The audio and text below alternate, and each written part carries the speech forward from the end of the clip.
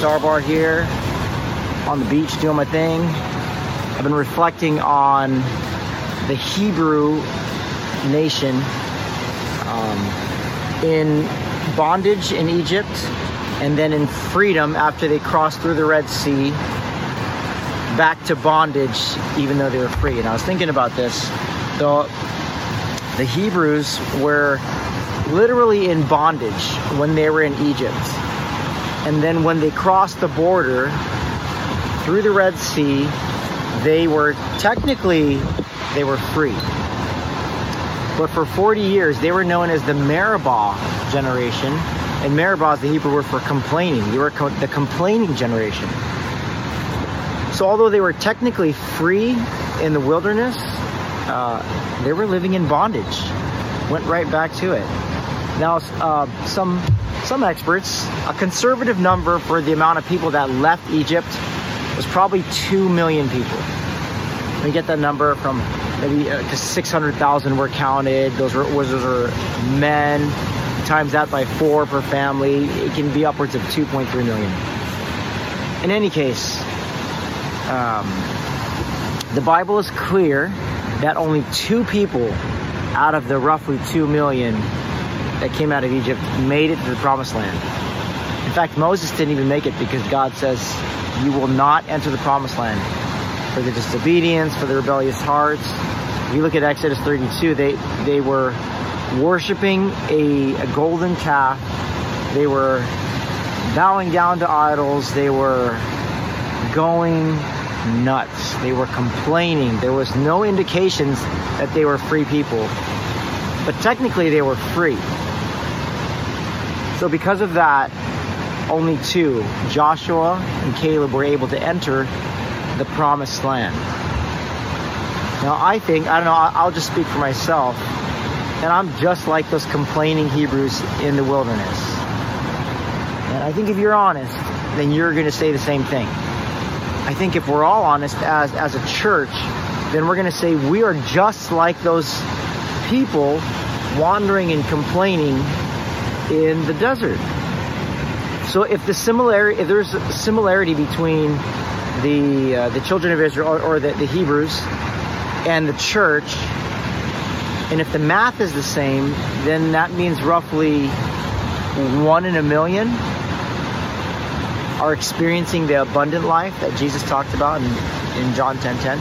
It means 1 in a million are living in the land flowing with milk and honey, right? Or as my mom calls it, the Loma, land of milk and honey. And if we're being honest, most of us would say we walk around complaining. Most of us would admit we still struggle with habitual sins, irrational thoughts, destructive behaviors. Most of us would say we're on point at 10:30 at our church, and in 12:01 in the parking lot we're angry again. Most of us parents would admit that we're a different type of angry, draconian parent at 7:30 when we're trying to get the kids ready out the door on Sunday. And then 10:30 we're singing praises. But if that's true, let's take a good look in the mirror to see if we're that, we're either the 1% that enter the Promised Land and living the abundant life, or we're the other, almost 2 million. So Jesus offers freedom. Now, in that passage, he talks about, he's talking to a bunch of people who are denying his deity, who are trying to kill him, and he says, thief comes to kill, steal, and destroy, but I come that they might have life and have it to the full. They might have it abundantly. And then just before that, in chapter 8, he's talking to a crowd of Pharisees, a crowd of Jews, and it says some actually believe in him. Some actually become believers. It says it. 8, between 20 and 32. I don't have a Bible right now. All right, that's good. You have a Bible. So to the crowd who actually believed in him, he offers them freedom. Now check that out. They already believe in him, but he offers them freedom. He says, if you abide in my word, then you'll be my disciples.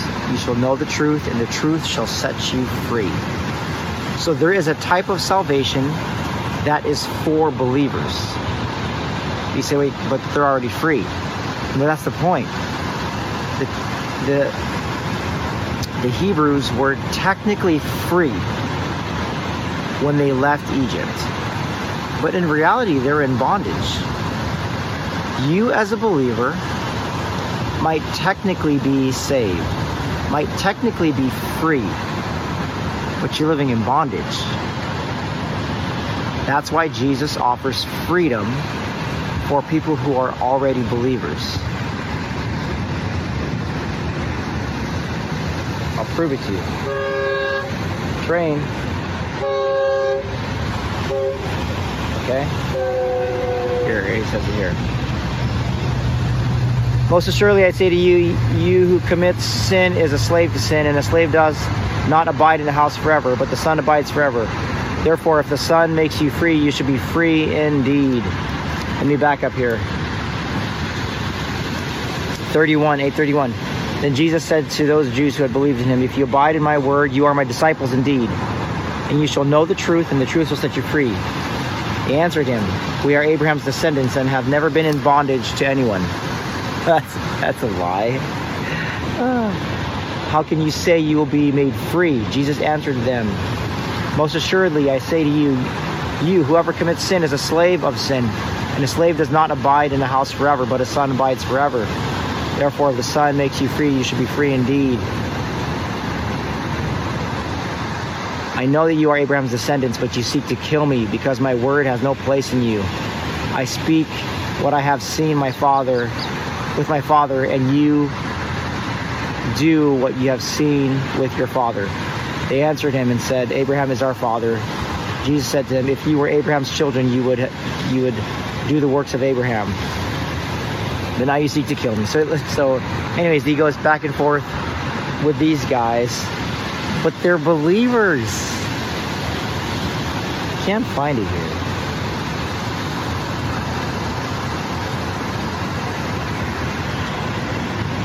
Isn't that crazy? Okay. So that's the message. You can be a believer and then still reject Jesus. You can be a believer and be in need of salvation. So, anyway, more to come on this. Let's just talk for real here. If you are a Christian and you're still struggling with certain addictions, negative mindsets, if you have a spirit of criticism, you can totally be set free from that thing.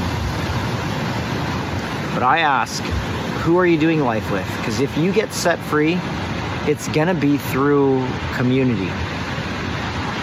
God will set you free. He could do whatever he wants. But the chances are you're gonna get set free from those negative mindsets, from those destructive behaviors, from those hurts of the past, through a body of believers, through community. And what's going to happen is you're probably going to sit in a little small group and you're going to get to know each other. And you're going to confess things one to another. And slowly but surely you're going to creep into this realm of being known, and then it's going to be done. There will be a time where you no longer hide, where you no longer walk in shame and guilt, because you're fully known. Now, this is hard to hear, but if you are 99% known by your spouse, then you're not known.